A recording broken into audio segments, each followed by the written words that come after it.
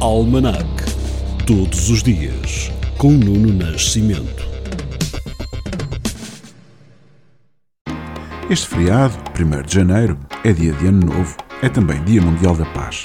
Em 1695 foi o dia da abertura do Banco de Inglaterra, a primeira instituição bancária do mundo. Ainda em Inglaterra, em 1788, é o lançamento do primeiro número do jornal britânico The Times e em 1849 é posto a circular o primeiro selo postal. Por cá, em 1865, foi inaugurado o Observatório Meteorológico de Ponta Delgada, nos Açores. E em 1868 começou a Janeirinha, movimento popular na cidade do Porto contra o aumento de impostos do governo de Joaquim António de Aguiar e Fontes Pereira de Melo. No ano de 1896, o físico alemão Röntgen apresenta os raios-x.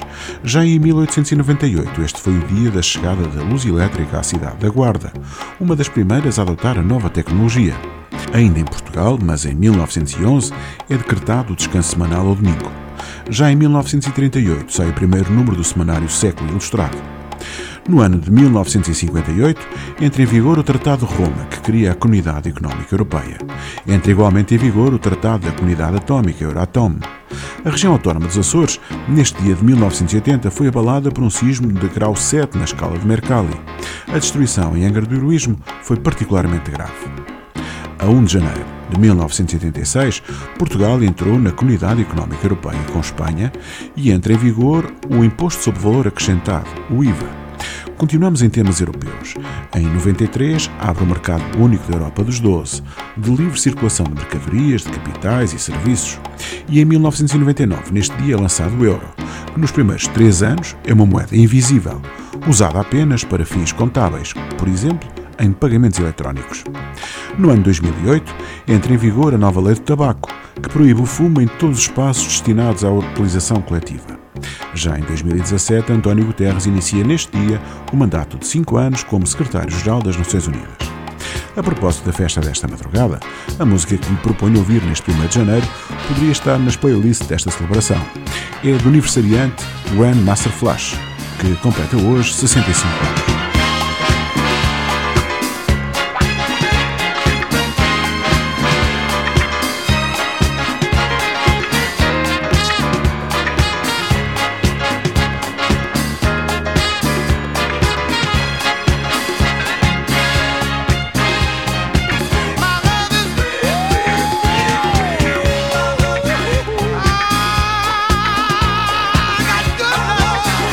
Yes, I have. If I